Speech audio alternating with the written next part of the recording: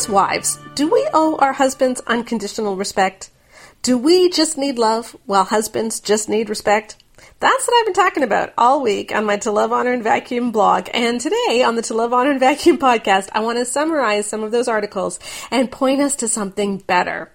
You know, this has been a wild ride for me this week. I was not expecting this at all. It all started from just something that I posted by accident on my profile without thinking about it very much last week. And 300 comments later, I realized I've got to write about this.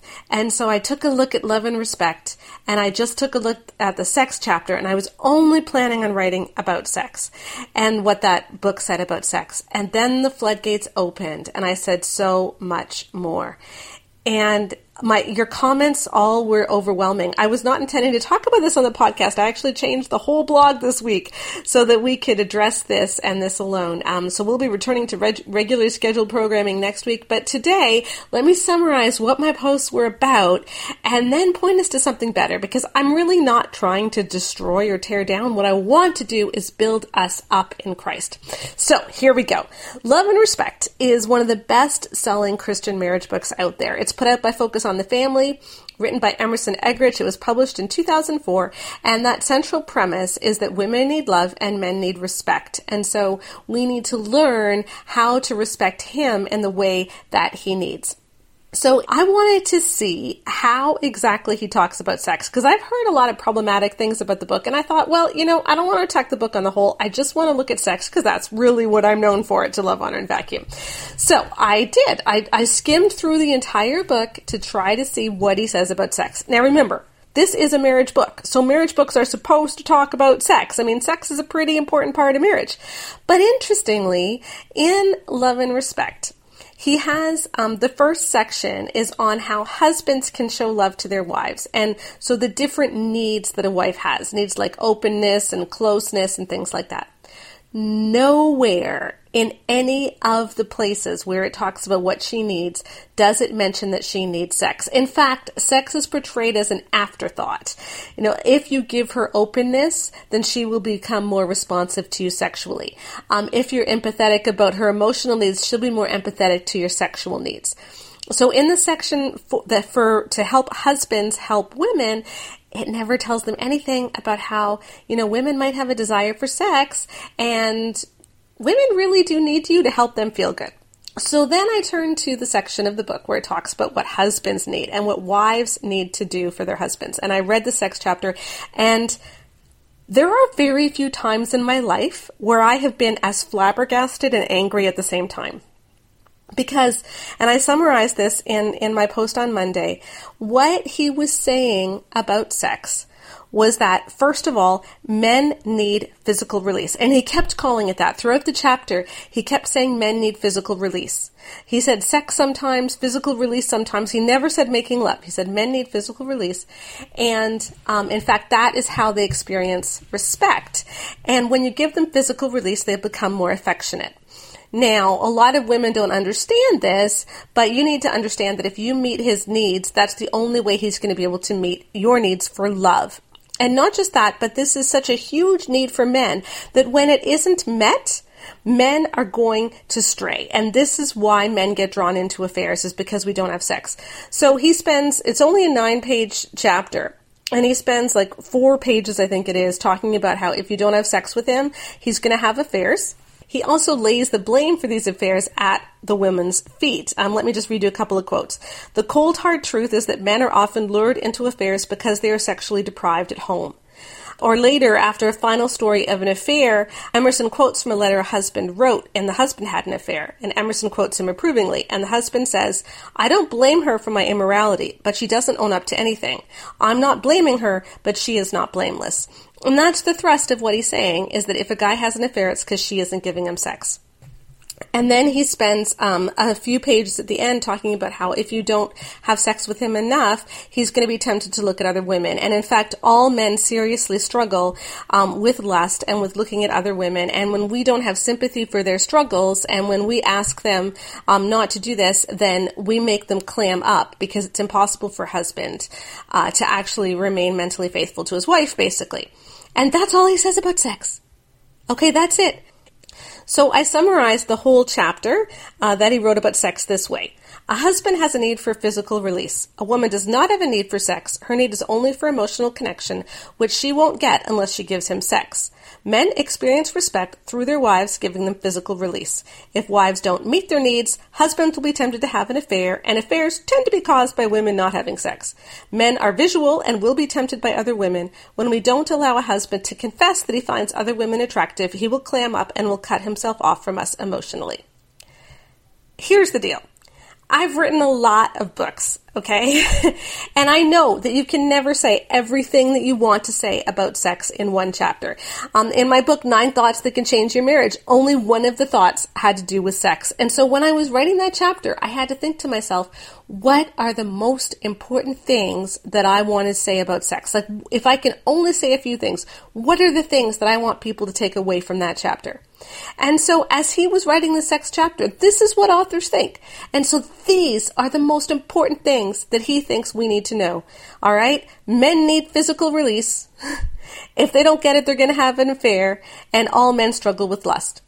Now, I have talked about this whole idea that boys will be boys and all men struggle with lust ad infinitum on the blog, and I think that's such a harmful theology, and it's not at all in line with what the Bible says. I think that we should be calling people to more. And I think that the more that pastors treat sex like this, it is a need that only men have, and that if you don't meet their need, they are going to stray, the more we ruin women's libidos.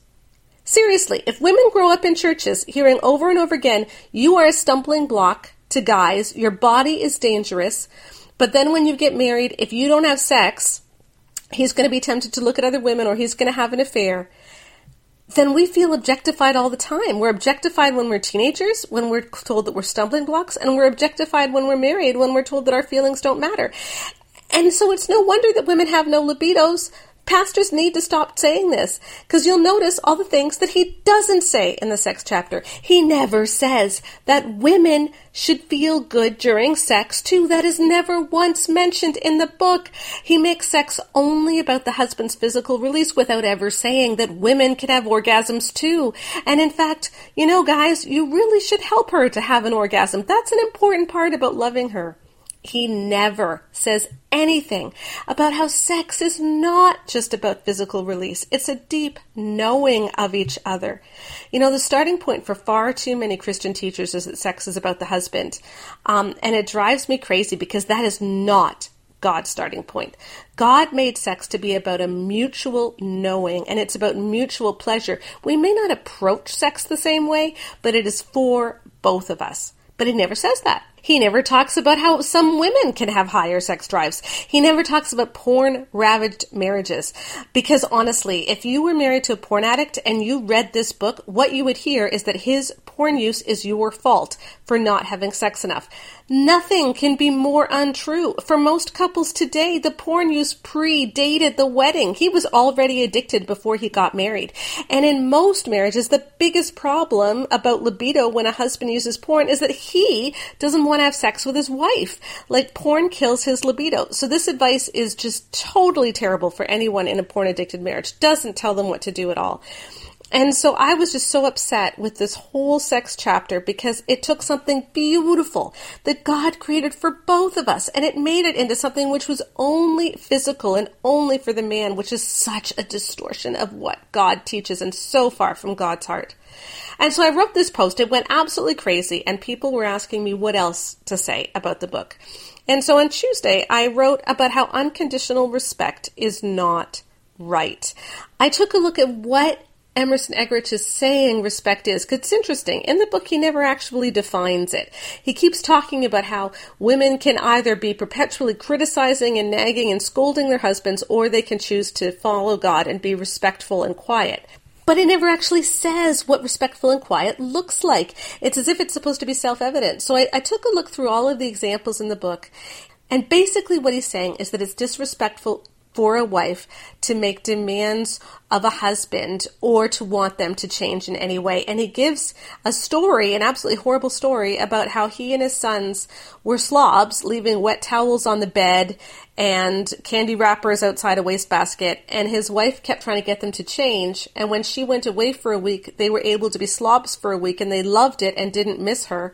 And when she came home, she realized that they actually enjoyed being without her because they could do what they wanted. And so she decided that she would just let them do whatever they wanted. What I find so strange about this is that it didn't occur to Emerson that that's a really weird story. Like, a woman wanting her husband and sons to not leave wet towels on the bed, that's perfectly reasonable. Like, that's normal.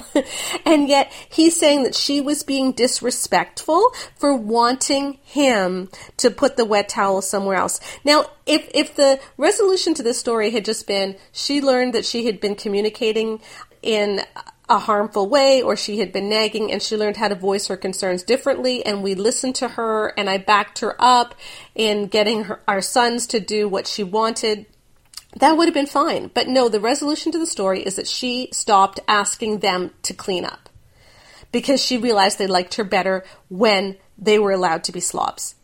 So he is disrespecting his wife, and he's also allowing their sons to disrespect her. I mean, that's just horrendous. But this is how he defines respect. There's another story where the husband is a workaholic, and he's instructing the wife how to handle this. And he says, what you're allowed to do is you're allowed to quietly say, honey, the children need you, and you give so much to their life that nobody else can do, and I'm not sure how much you realize you're missed here. And so we would so appreciate it if you spent more time at home. And then she's supposed to shut up, and she's not allowed to say anything else for at least 10 to 20 days. And only then is she allowed to say something else again, but it must only be a few sentences. So the only thing a woman is allowed to do if her husband is doing something wrong is to say 2 or 3 sentences and then shut up. That's it. And he says this applies even in cases where your husband is straying or is drinking. So even in cases of adultery or addiction, this is what a woman is supposed to do. I find this tremendously problematic. And this got my blood boiling. But here's the behind-the-scenes stuff of what's going on. I wrote more yesterday about the underlying flaw in this book, Love and Respect, but also in a lot of other Christian marriage books. And it really is that it is asking women to follow their husbands instead of following God. Whenever we ask the question, how can I fix my marriage, or how can I make my husband happy, we are asking the wrong question. The only question we're ever supposed to be asking is, how do I glorify Jesus in this situation? And sometimes Jesus just wants you to be kind and nice, and sometimes Jesus gets out the whip of cords and turns over the money changers' tables. God wants different things from us in different situations. And when we are seeking Jesus, then His will be done. A lot of people tell me, but Sheila, God tells women that they are supposed to follow their husbands. So the way that we follow God is by following our husbands. Well, if you take that to the logical extreme, what you're really saying is that God's will is for us to do our husband's will, which means that God's will is the husband's will, which means that God is actually subordinate to our husbands. We're making our husbands into idols. That is so dangerous. Jesus just wants us serving Him. He really does. When we put Jesus first, we spur each other on to love and good deeds. And that's going to mean that we serve our husbands sacrificially. That's going to mean that we love them tremendously, that we don't nag, that we don't scold, that we talk to them properly, but that we also refuse to enable sin, that we draw boundaries, that we act as iron sharpens iron in our marriage, because that's one of the reasons that God put us here. God's will is that all of us are transformed into the likeness of His Son, Jesus Christ, from Romans 8:29. What we should always be asking is, how at this moment can I act like Jesus, and can I point other people to Jesus? And that clarifies a whole lot about how you're supposed to be acting in your marriage. But whenever we put our husbands above that, the marriage advice is going to fall flat. If we say, ladies, you're not supposed to ask how you can glorify Jesus, you're supposed to ask how you can serve your husband or how you can make your husband happy, then you're subordinating God to your husband, and that is wrong. I know that this is controversial, but I really believe this is the number one reason why the majority of Christian books go off track, is because they're not focusing on Jesus. And when you're not focusing on Jesus, then you're not focusing on perfection. And so then things are going to go wrong. They really are. But here's what really blew me away this week. The vast majority of you agreed with me. I was not prepared for that.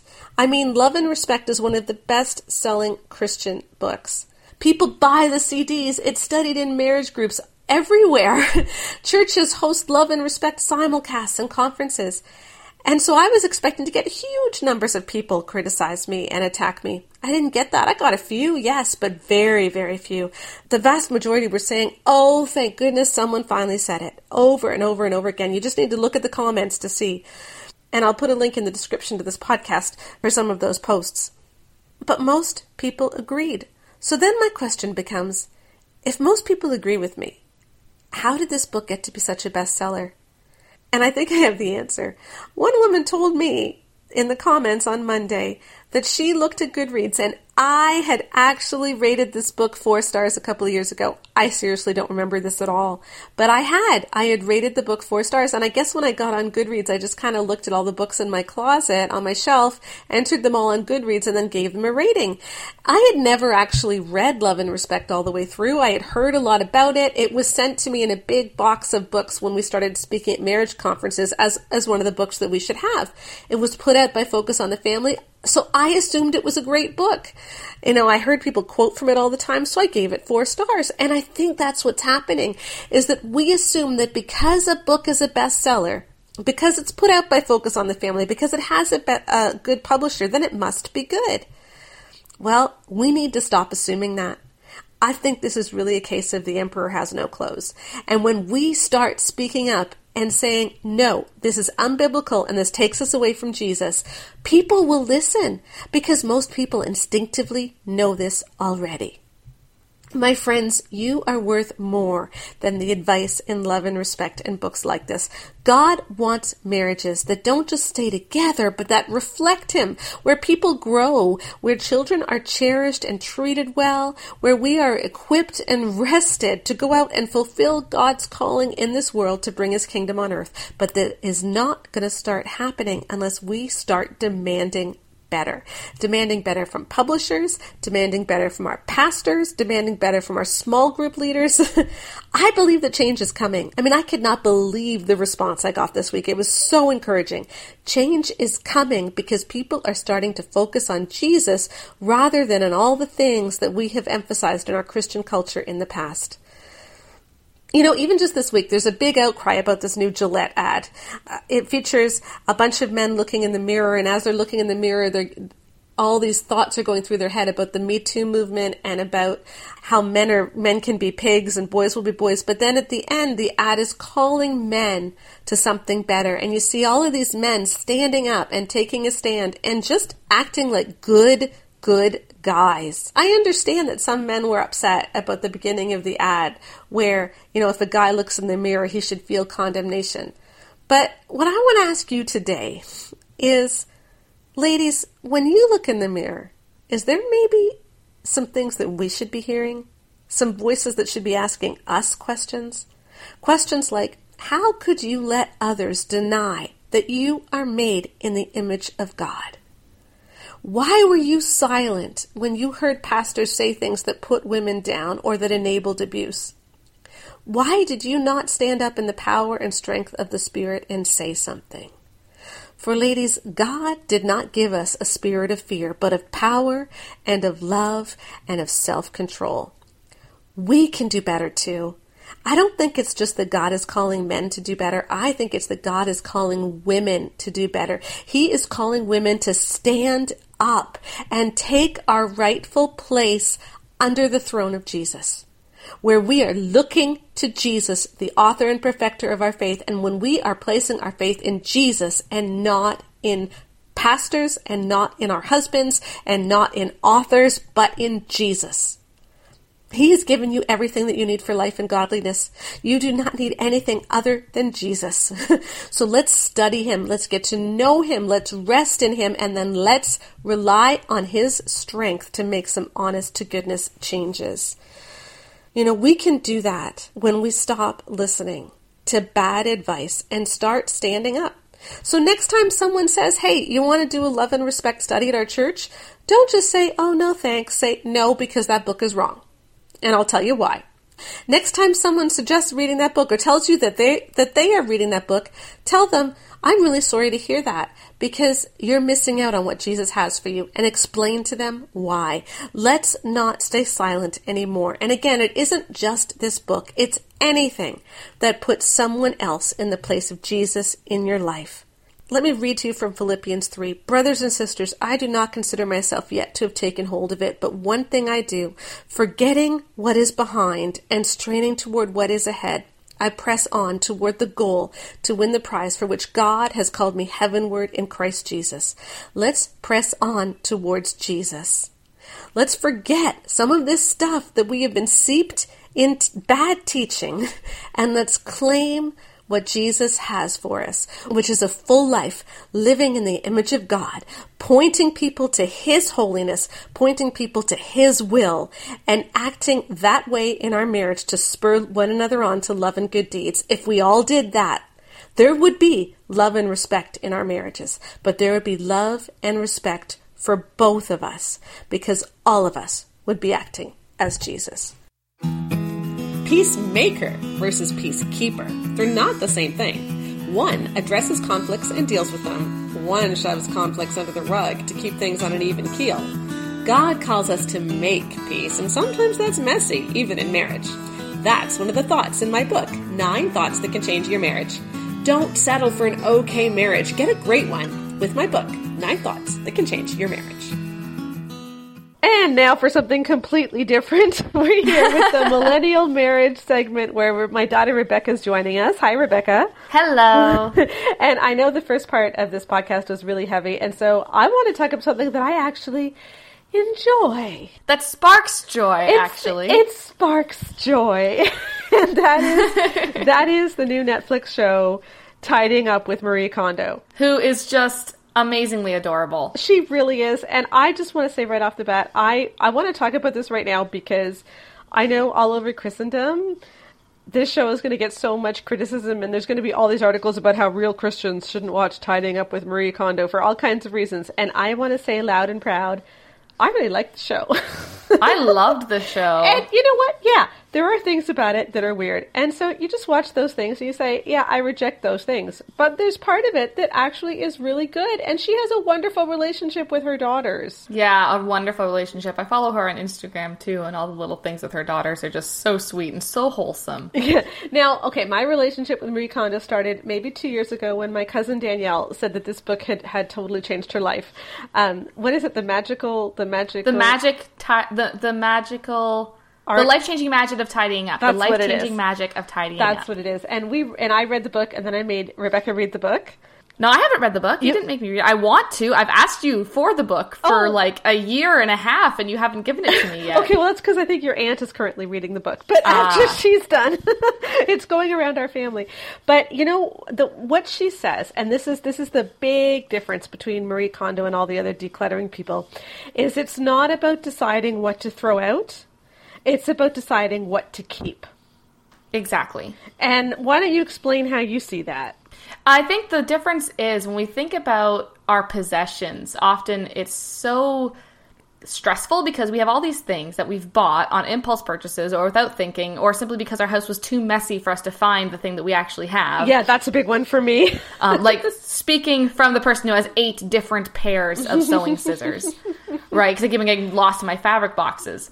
But the thing is, when you look at your possessions and you decide, not only do I want to throw this out, but is this something I really want to cherish and take forward and take care of for the next foreseeable future? That changes your perspective a lot, right? Because it's not about a negative thing. It's about a choice that is actually quite positive. And yeah, this will enrich my life, so I'm going to take good care of it. And I think the other thing is that stress is often caused by just feeling overwhelmed with so much stuff and with not being able to find things. And so you walk into a room and it's just not peaceful.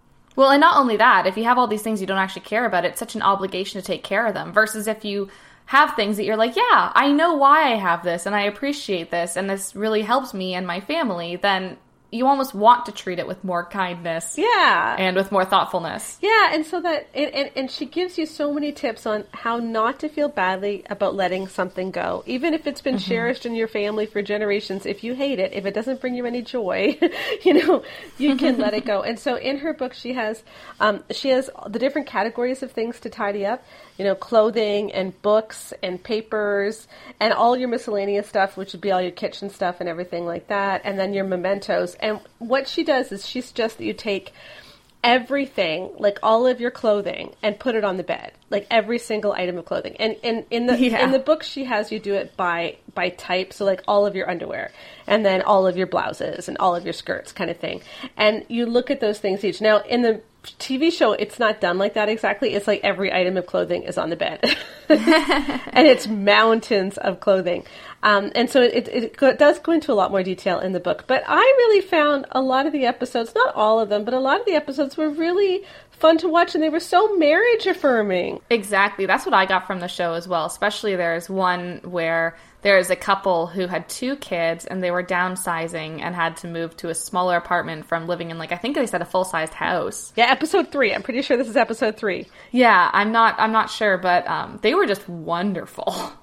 Just so encouraging to each other and so in it all together as a full family. It was actually really nice to watch. Yeah, and it's like in that situation, the mom had felt responsible for keeping track of everybody's stuff. And then as they went through the process, it was like all the members of the family realized this isn't mom's job. This is all of us. Well, and also the kids, even from the get-go, were like, well, I mean, I try to clean up, but I don't know where anything goes. Because they were never actually taught how to clean. They were never taught where things go because they had so much stuff. As soon as you had a place for everything, you had to change it around again. And an 8-year-old can only keep track of that for so long. Yeah, and I actually wrote down a quote that the mom said in this episode. I want to read it to you. I wasn't setting myself up as a mom to win. I was doing too much. You know, and that's so true. A lot of us are not setting ourselves up to win. And she said this about her daughter, too. So they put all of her daughter's clothes on the bed. Okay, mountain of clothing. And she says, seeing that many clothes all at once, I am definitely not setting her up to win at life. And she's only 11. You know, so it's like, what are we doing with our kids? Exactly. And I don't think that a lot of people recognize just how the kinds of habits you get into when you're in your preteen years, when you're in your childhood, they're the ones that do carry on into your adulthood. So if you have this propensity towards impulse purchases, having a lot of stuff, I mean, that's not going to really prepare kids for good financial decisions. And also, it's going to make them really stressed when they hit adult years, and all of a sudden they have to take care of it all themselves. Okay, and I want to do this one because this is one of my favorite bits of the book, and she shows this in the TV show too, is how you fold clothing. You actually started doing this before I did. Yeah. I think. I've been doing this since I was 17. Yeah, like how you fold t-shirts and underwear and everything so that it's standing up in the drawer so that when you open your drawer, you can see everything all at once. So instead of a pile that goes from bottom to top, you fold them in such a way that they're really, really pretty and they go from like front to back of the drawer. Yeah, almost like a filing system more so than just a pile. Yeah, that's perfect. That's exactly how it is. And everything gets folded. You make rectangles out of everything and then you fold them. And here's what I just loved. In the first episode, it was on tidying with toddlers. And she showed how her daughters loved folding stuff. And they were toddlers. And it reminded me of what I used to do with you guys. Yeah. You know, like when you guys were toddlers, we had fun. Like we incorporated housework into our daily life. I hated playing with you guys. You know, like no offense, but I was just never one of those moms to play. But you loved folding pillowcases and dishcloths and folding stuff in rectangles. So this is stuff that kids can do too. Yeah, exactly. And that's the thing is when you teach kids from a young age that they can do these things and that they can take responsibility for their own things and that they can help out around the house. And I can say this because this is what you did with us. Then they do. You know, like we might have to be reminded, but when you told me, hey, there's a pile of laundry that needs to get folded, I knew what to do. So it wasn't, like you might have had to remind me to do it, but at least I knew how to do it, and I could go and do it on my own without supervision when I was like 7 years old. Yeah, and the thing is too, 2 and 3-year-olds actually like cleaning with you. Mm-hmm. They stop liking it when they get older, but they like it then. So use that, and build family time. Okay, I want to end our segment with this quote. This is also from episode 3, I think, with that amazing family that was downsizing. They say, when we're doing laundry or working in the kitchen, we're sharing and we're talking about our day. It's not something that takes away from our day. It's something that adds to our day. Exactly. Just spend time with your kids. Okay, nobody needs to thank their clothing. Nobody needs to wake up your books to get the energy released from your books. You don't need to welcome your house. All right, we don't need to get into all the weird spiritual elements in the show. But I did find a lot, not all of the episodes, but a lot of these episodes were fun to watch, mm-hmm. and they are marriage affirming. And hey, fold your clothes. It's fun. Exactly. So, okay, a little bit of a not quite so serious millennial marriage, but I really did enjoy the show. Highly recommend it. Take it with a grain of salt, but let it change your life. Yeah, and if you need some inspiration for tidying up your house, it really is good. Is sex the one thing in your marriage it's hard to talk about? Do you have a hard time telling him what feels good? Do you have difficulty working through your differences in libido? One of the best tools to start those conversations and turn your sex life around is 31 Days to Great Sex. It's a series of short, daily challenges you work through with your spouse that are oh so fun. Check it out today. Reader question time, and unfortunately today I've got an all too typical question. I get this kind of question several times a week, and it's a tough one. So let me read it for you. I don't have any kids yet, but there are things, stomach, nipples, calves, etc., that my husband doesn't like about me, and he's told me. I always kind of felt that there was something wrong, and I asked him about it, but he always said, no, you're beautiful. But several times I've caught him turning around for a second or a third look at girls or posters. When I confront him about it, he always says he's sorry, but then it happens again and again. He's recently gotten lower libido, too. He denies watching porn. He still says he's attracted to me, except for the things he mentioned, and wants me to act as if I was sexy, hot, and beautiful. I'm crushed. There's no way I can have sex now without thinking about everything that's happened and how he's comparing me to other girls. Just 20 minutes ago, I found out that he watched a nude sex scene the other day after I had fallen asleep beside him. He said he was imagining me with her boobs. I love him, and there's no one else I could ever be with, and if this all falls apart, I don't ever want another man. Too much risk and hurt. Anyway, I just want my husband to look at me with some desire. All right, first of all, let me just say, if you can relate to this question, I am so sorry. This is the kind of thing that makes me so angry, because our society has turned sex into something which is only physical, and we've taken out all the intimacy from it, and it is wrecking sex lives, it is wrecking marriages. I just want to unpack this a little bit. God made sex to be intimate in 3 ways: physical, emotional, and spiritual. And by the latter two, what I mean is that you feel close to each other, you love each other, and you feel like you're one. Like as you're making love, you honestly know each other better. And that's the key. It's making love. It's not just having sex, okay? Those are 2 very different things. But what our society has done is they have made sex only about the body. That's what pornography does. It has nothing to do with relationship. It's only about the body. And we pair sexual response to sexual imagery, like, porn, videos, pictures, whatever it might be.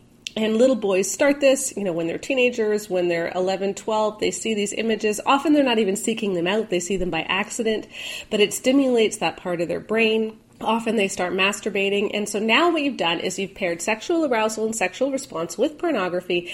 And suddenly that rewires your brain so that what's sexy is this image of this body rather than a person. And pretty soon you cannot get aroused by a person at all. I mean, she says that her husband is starting to suffer from low libido. Very, very common. When guys use pornography a lot, they get low libido.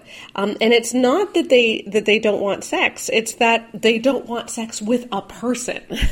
They only find their sexual arousal works when it's about imagining something anonymous. So pornography, that's why he looks at posters, looks at strangers, etc.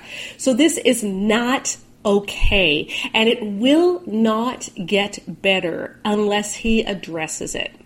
It's only going to get worse. His libido will get worse. He'll start having erection issues, erectile dysfunction. So just a couple of thoughts, all right? Henry Cloud and John Townsend said something brilliant in their book Boundaries. Many brilliant things, but I want you to remember what these 5 words that I'm about to say. Whatever you tolerate will continue. Okay? Whatever you tolerate will continue. And I think a lot of people see their husbands doing this stuff and they wonder, okay, what's the magic thing that I can say that will stop him from doing it? There is no magic thing you can say. It's all about how you react now. Let me give you an example. If you are out in public and he starts checking out other women, that is not okay. And it is okay to say, if you want to look at other women, I'm going to leave. And then get up and leave. Seriously, do it. Your heart will be beating a million miles a minute. You'll feel so awkward. He might get angry. But it is not okay for him to do that to you. And not just you. It's not okay for him to do that to that other woman either. I think often men, not all men, but men in this mindset feel that it's flattering to women to check them out in public. It's not. Most women find that kind of scary. Like when guys are checking them out, that is not a safe situation for most women. And so when he's doing that, he's hurting you and he's hurting that other woman. So it's okay to say, I'm going to leave. Get an Uber, take a bus home, whatever it might take. But do that enough times and he will get the message. I can't do this out in public with my wife. This is serious. Will it cause problems in your marriage? Yeah, it might. He really may not like it. But you need to decide, is this something that is worth fighting for? And I think it honestly is. Because the road that he is on is wrecking his ability to be intimate with you. And when he can't be intimate with you, I can almost guarantee that he is not intimate with God either, because there is a block that he has put up where he cannot be totally vulnerable with anybody anymore. That is what porn has taken from him.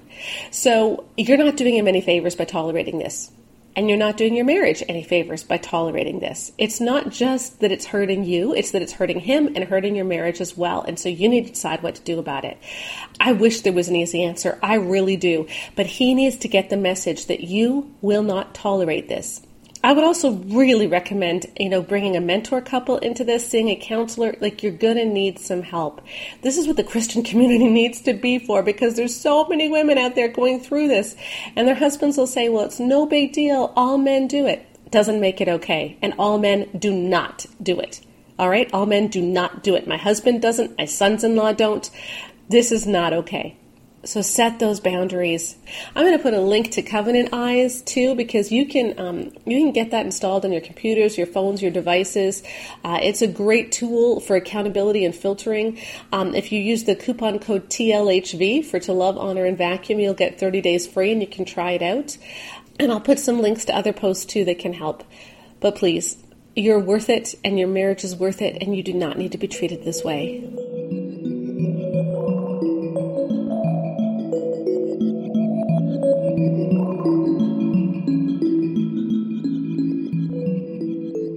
Every week I like to pick a comment or an interaction that I've had on social media and just elaborate on it a bit.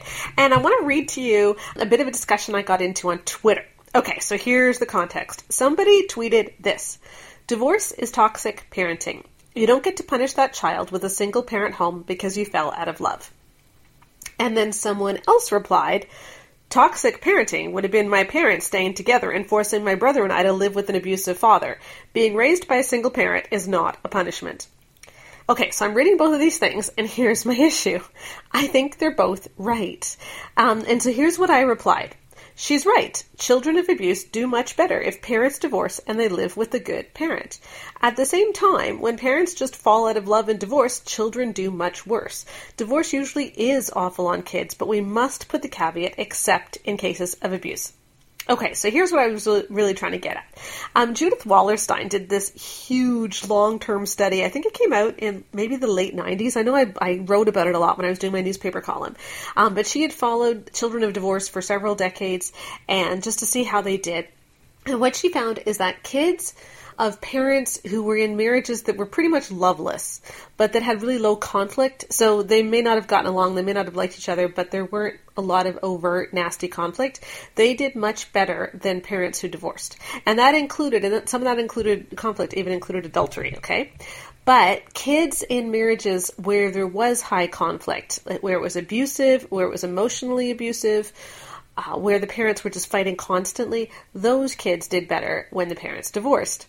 So the vast majority of kids of divorce, she found, would have done better if parents had stayed married. But there was that one group of kids for whom divorce was actually the best thing that could have happened. And so that's why I think we need to always put these caveats in there. And I'll put a link in the blog post for this podcast on my article on divorce and kids, because it is important. But here's what I really want to get at. This is actually quite a common problem that I see. Somebody will tweet something and then someone will criticize it because of a caveat. And that caveat is usually true. But I find this in a lot of marriage advice. I'll say, you should love your husband in this way, but then I'll have to qualify except in bad marriages, where actually if you were to do that, that's exactly the opposite of what you should do, because that would only make it worse. And I found myself on the blog doing this again and again. Like I'd say, okay, women, you really need to do this. Oh, except in this case, in which case, don't do it. Please don't do it. Don't. And I had a problem until I realized that my starting point was wrong. We need to stop talking about how to build good marriages, and we need to start talking about what Jesus wants in a situation. I believe that God always wants to be glorified, and he always wants people to look more like him. Romans 8:29, he has predestined us to be transformed into the likeness of his Son. That is God's ultimate will for us. And if we keep that as the starting point, then a lot of these discussions become much easier. You don't need as many caveats. So when you show love to your husband, for instance, you're not going to enable sin. So when you ask, what is the loving thing to do right now? What is the thing that will most glorify God? Sometimes it actually doesn't look loving. It's the difference between being good and being nice. See, Jesus wants us to be good. Now, sometimes being good is the same as being kind or nice, but sometimes being good is pulling out a whip of cords and turning over tables. Being good is what points people to God. And I find that understanding that and keeping that foremost in our minds, like what is it that God wants me to do right now? What will most glorify God here? Helps us get away from these problems where we always have to be putting in so many caveats. Because the goal is no longer keeping our marriage together. The goal is no longer building a great marriage. The goal becomes glorifying Jesus. And as we do that, I hope most of us are going to be building great marriages. But you know what? There's always times where the best thing you can do to glorify Jesus is to leave an abusive relationship. So keep God at the forefront, and then a lot of these other problems become much clearer. That's what I found. And I'll put some links into some articles that I've written that clarify this too. Thanks for joining me for the To Love, Honor, and Vacuum podcast, the place where I help women feel like marriage is less of a giant to-do list and more of a passionate adventure. We've been passionate today, we've done some problem solving, and we've had some fun. Please join me again next week when we explore more about how we can live lives to the fullest. And as always, come find me on my blog at tolovehonorandvacuum.com, where my aim is to keep pointing all of you to Jesus.